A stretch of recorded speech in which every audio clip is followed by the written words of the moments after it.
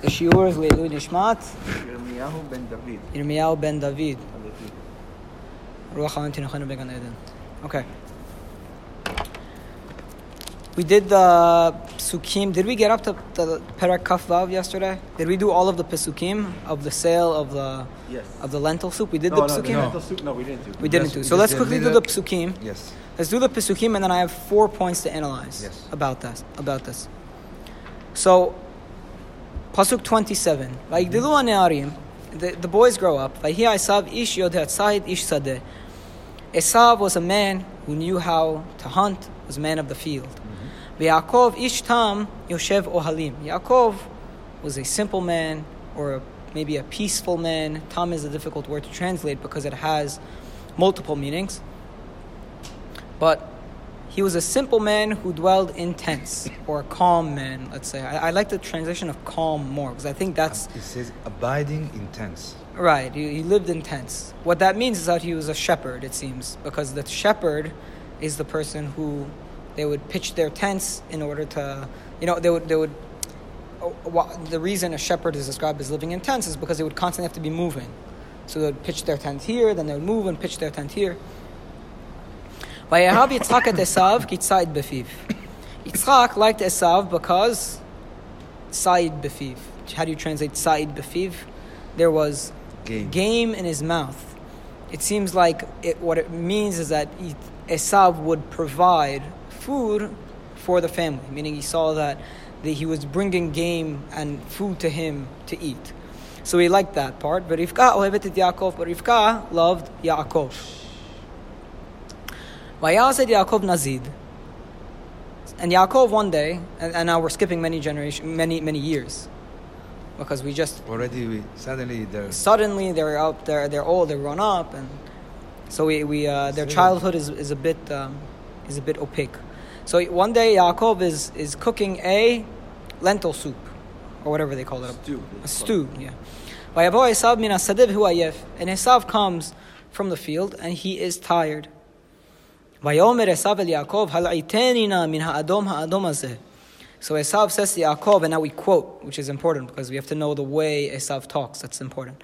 So he says, hal'itenina min ha'adom hazeh. Pour me some of this red stuff. Ki ayef anochi, because I am tired. Alken kara shemo Edom. That's why his national name, meaning not his personal name, but his national name, became to us Edom. We started calling them Edom based on the story of the Adom Azeh, which is a story that we played a part in, right? So it's a relevant story for us. So the Jewish name for the nationhood of Esav became Edom. Vayomer Yaakov, Michrach hayom et bechoratecha li. So Yaakov says, sell me the bechorah, sell me your bechorah, your firstborn status, sell it to me in exchange for this lentil soup, or stew. Vayomer Esav, hinei anochi olech lamut. And Esav says, behold, I will die. Velama li ze bechorah. And why should I need this bechorah? Why do I need this firstborn? Vayomer Yaakov, hishaveh ali kayom. So he says, swear to me. Vayishavah, and he swears to him. Vayimkor et bechorato Yaakov, and he sells his birthright to Yaakov. Yaakov natan le'Esav, and Yaakov had given to Esav lechem unzid adashim. He gave him bread and this pottage of lentils. Vayochal vayesh, he eats and he drinks. Vayakom vayelach vayivez Esav et bechorah. He eats, he drinks, he rises up and he goes. And Esav despised the Bechorah. Just like that. And you see in the last pasuk, what sense when the text is telling you, Vayochal, Vayesh, Vayakom, Vayelach, Vayivez Esav et Bechorah. What he eats and he drinks and he gets up and he goes. Just like an animal. And the idea is that it was as if he did it quickly. He's selling one of the most essential things. But it seems like it's not important to him from the beginning. It's not important to him from the beginning, clearly. And so what is the firstborn thing? What is this bechorah? What is the concept behind it being so there are multiple interpretations. But I'm saying, forget about blessing. Let's pause. There are 3 interpretations to what this firstborn thing is, this firstbornship. One is that it's a double inheritance. The double inheritance that we typically see, meaning that all nations must have had some kind of preferential treatment for the firstborn that allows the firstborn to get the double portion in the household. So the first interpretation is that it was a monetary thing. The second interpretation is, I'm forgetting all three, but I'll tell you the third one. The third one was that it's in reference to the head of the household. The head of the household, meaning the person who will take on the name of the household and be like the patriarch of the household. Becomes a... You know, if the father passes away, who becomes a leader of the household next? The fatherly position. Right, the fatherly position. And then the third interpretation that it's referring to the person who is the successor to Yitzchak in terms of the brachot of Abraham. Yes. Which would make sense in light of the last bracha, and it would mean that these two things... So one of the big questions in our parasha, which we're not going to answer, is what is the relationship between the Bechorah here and the bracha that Yaakov takes from Esav at the end? When Yaakov buys the Bechorah here, yes, is he buying rights to that bracha that Yitzchak is going to give at the end? It seems like that, yes. So maybe, but you could also say if this one that we see here is purely a monetary thing, that it's just double portion in the household, then there is no real relationship between the son who gets the double portion and the son who gets the blessing. Holds on to the covenant of Abraham. I think so this then was not related at all. The way it presents it doesn't relate to the monetary side. You don't think this is a monetary thing? No. Anyways, I'm just showing you the options. This is all up for interpretation. Nowhere here it says that he was, suddenly he was wealthy or anything like that. And Yitzchak had a lot of wealth. Right, but that's because the double portion is given upon the death of the father. Correct. But even so we wouldn't know right now anyways. We wouldn't know if this is a monetary thing. You have a point. Wow. Anyways, there are multiple interpretations, and I'm just bringing it to the fore. Again, one of the things we do most in this class is I raise the questions, and you guys could think about it. Sleep. So that nobody could sleep. None of us sleep anyway, so it works. Perhaps, maybe he looked at it. Let's look at it like this. Perhaps he said, "We're twins anyway. What's the difference? A minute before." So pause for a second. To kosherize getting the blessing.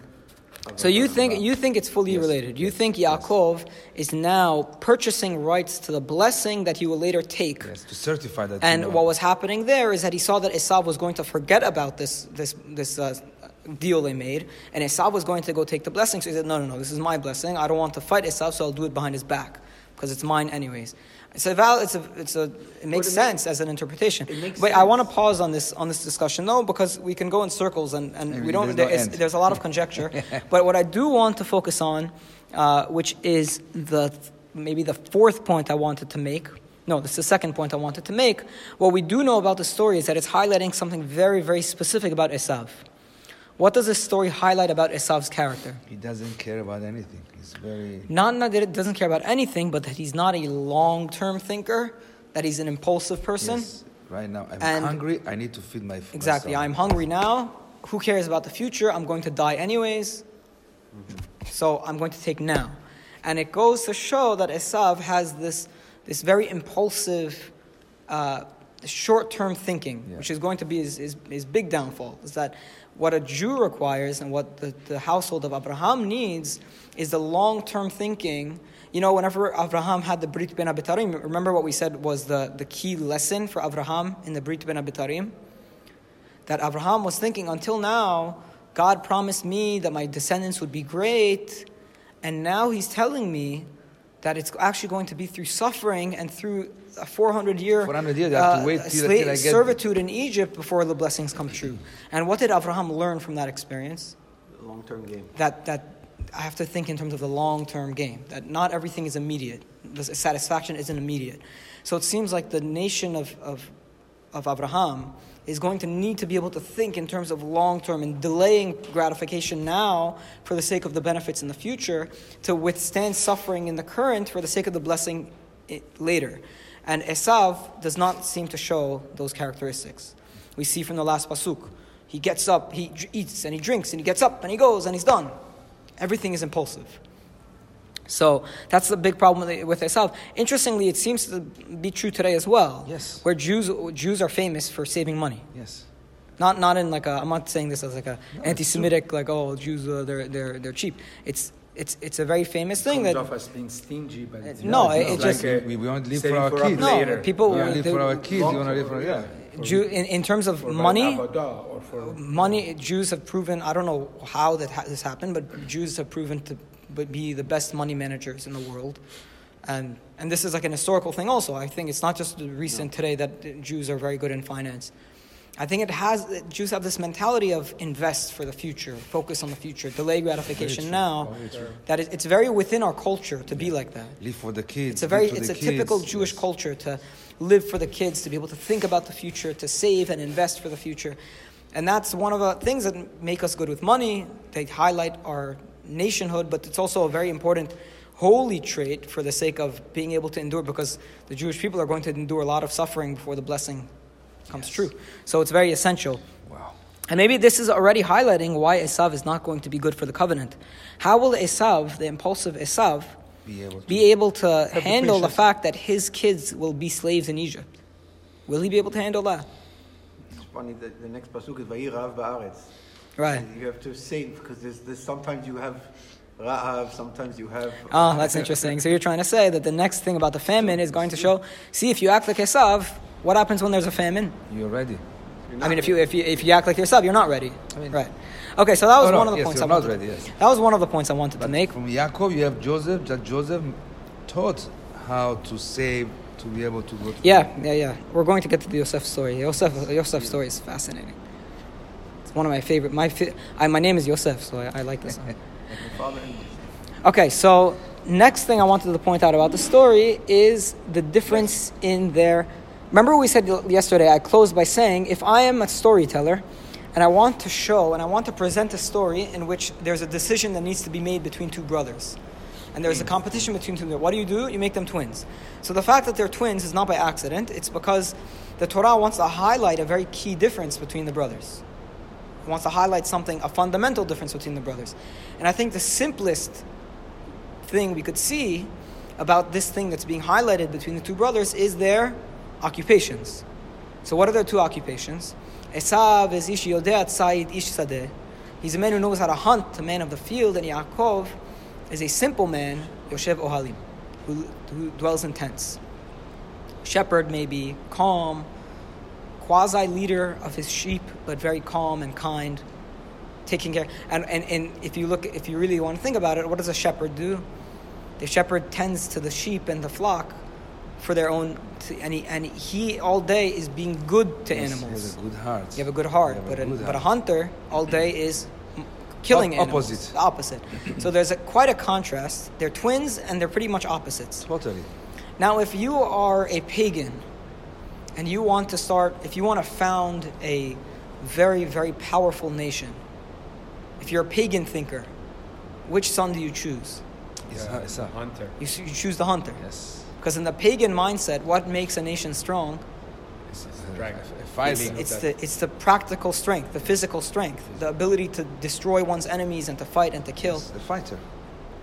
But now in the Torah's mentality, what is the quality that's chosen? Good. It's the goodness. Wow. Let's just finish it and then So it's the goodness, it's the good qualities of Yaakov, it's the calm, good behavior, the tenderness, which becomes a Jewish way. And maybe it takes... Now, what's interesting is they say, why does Yitzchak like Esav of the two?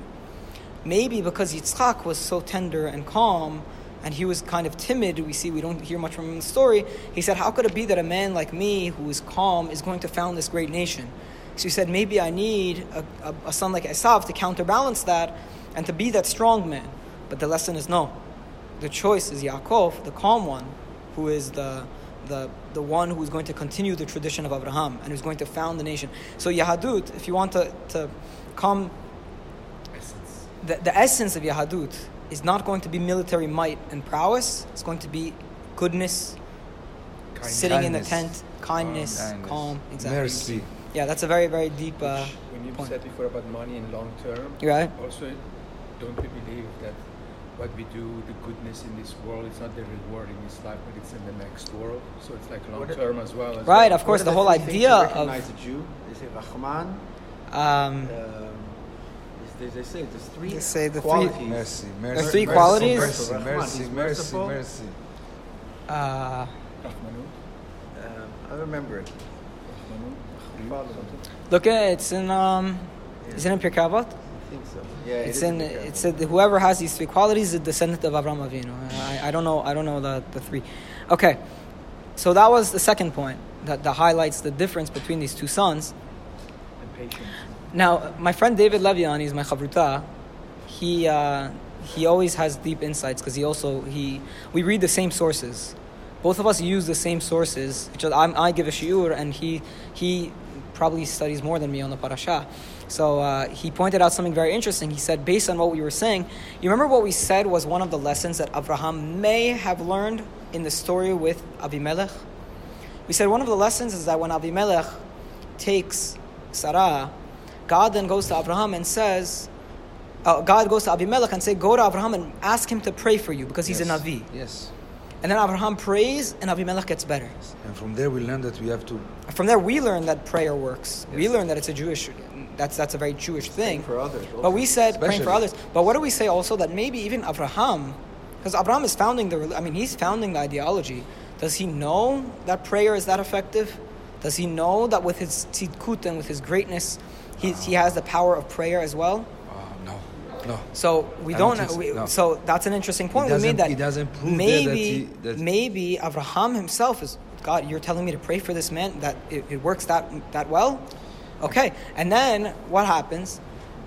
What we were saying yesterday about Yitzchak is that we don't know if Yitzchak is only continuing the tradition or he's building upon the tradition.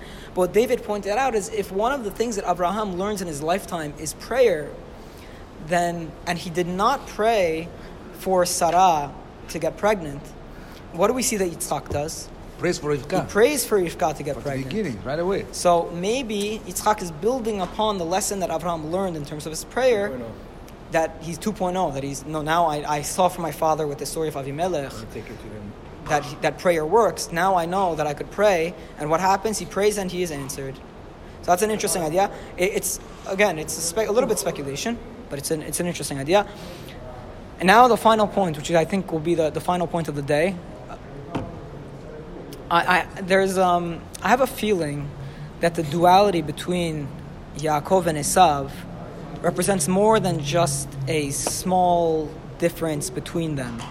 That is just a localized difference between two brothers, about one brother who's more intense and one brother who's less intense. I have a feeling that these two ways of life actually represent more of a broad difference between the two typical ideologies that you find within mankind. Yes. Within one person, you mean? No, within mankind. Yes, I agree. I think Esav and the Yaakov. I think you have these two ways of approaching the world: the Esav way of approaching the world and the Yaakov way of approaching the world. And the older I get, the more I see that there aren't that many ideologies. I have a feeling there are only two, to be honest. There are two ideologies, and I'll tell you what I think they are. Did you notice that any time there is a political movement, that's not, based on Torah values, it always comes out the same. If you compare the Soviet Union with Nazi Germany, do you know what they both had in common? Well, A, they both were godless. They both deified their leader. Okay. But B, they both ended up in the murder and the slaughter of millions of people. Yes. So, and the irony is that fascism or Nazism is considered to be a right-wing ideology. Yes. And the Soviet ideology is a left-wing ideology. Totally. So, but they do the same thing. And and they come out being exactly the same. They have the same exact tactics. They silence the people who contend against them. They murder people who disagree with them, and then they claim totalitarian power over the people. They're all the same. So I was thinking about it, and I was saying, if does it really make sense that the Nazis are considered to be right wing, and the Soviets are considered to be, if they're considered to be on opposite sides of the political spectrum, then why do they behave exactly the same? Yeah, cannot be. So I don't like that way of looking at things, that way of looking at the political spectrum. I personally divide it in two ways: the godly and the non-godly. It seems like there are really, really only two ideologies in humanity, in the history of humanity, and that is: are you going to follow the way of God? Isn't that what's about to come? Wait, are you going to follow the way of God, or are you going to not follow the way of God? And now, what happens when you don't follow the way of God? There are no rules. Well, let me bring you back to the story of Adam and Chava. How did Chava get seduced into eating from the tree? Well, she was told that if you eat it, that you will be like gods who know good and bad. And what seduced her was the idea of becoming godly. So I think there are two ideologies in this world. You have the ideology that centers everything on God and recognizes the human place in God's world, or the ideology that does away with God and then ends up, maybe out of fear of our mortality, deifying ourselves and making ourselves God. And whenever we, human beings, forget that God exists and are not constrained by the will of the Almighty, and we turn ourselves into gods instead, how do we behave? Well, we do whatever we want, which means whoever comes into power will do whatever he wants to maintain his power, which means that whether you're a Nazi or a communist, you will slaughter the people who disagree with you. Wow. So, again, I don't like all of these political, the way they break down politics. I think of the world in the godly and the non-godly. The non-godly, once you lose God, it may take a few generations, because you could be riding on the fumes of the previous godly generation. Like I think what's going on in the United States right now is that the country is in decline because they are losing God. Now people say, wait, but it's still a great economy and things are going well. Yeah, because only one generation ago, the majority of the country was religious and believed in God and was good. Now it'll take some time for it to unwind. We can ride on empty for a little bit, but ultimately the country that forgets God will devolve into something a little bit darker. Will devolve into a place where might becomes right, where whoever is strongest will take the power. It will be the law of the jungle. The law of the jungle. Not like the Yoshev Ohalim. The law of the jungle. So I think that represents... Now, as a corollary to that, I personally... People always say, what's the most natural... I personally think that the two-party system is the most natural system, because I think ultimately the two sides will divide up into the godly and the non-godly. I think these are the only two possible alternatives. The two potential ideologies that we could have are the godly and the non-godly. So people say we should have a parliamentary system in which there are 15 parties, each one focus on their minute thing.